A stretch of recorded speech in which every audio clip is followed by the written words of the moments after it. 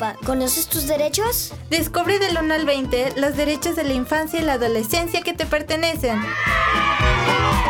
Toma nota, pasa la voz y defiende nuestros derechos.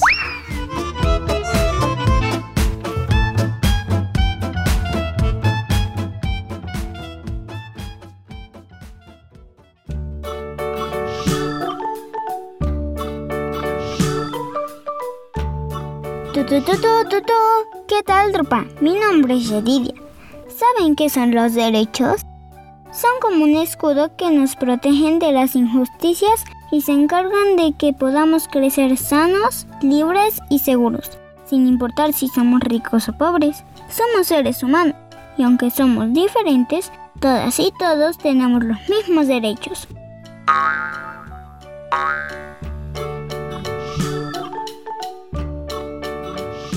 La ley dice que las niñas y los niños tenemos derecho a vivir en familia, es decir, con las personas que se encargan de darnos atención, protección, salud y cuidado, para que podamos crecer y desarrollarnos plenamente.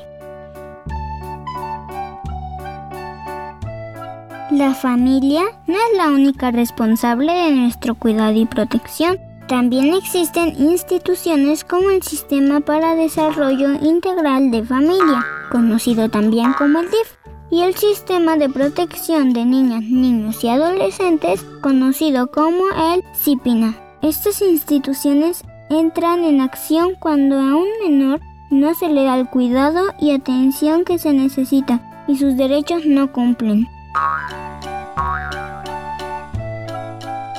Y te preguntarás, ¿qué pasa con las niñas y los niños que no tienen una familia? Bueno, pues el DIF se encarga de darles protección, alimentación y un hogar temporal, mientras les encuentran una familia sustituta.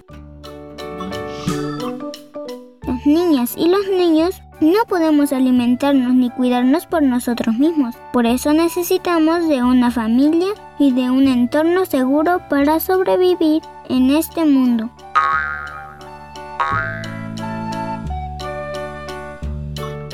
Todas las familias son diferentes y su deber es cuidarse, protegerse y acompañarse a lo largo de la vida. Si tu mamá y tu papá están separados, tienes derecho a crecer cerca de ellos. La familia es lo más valioso que poseemos. Soy Yedidia, nos escuchamos en la Tropa muy pronto.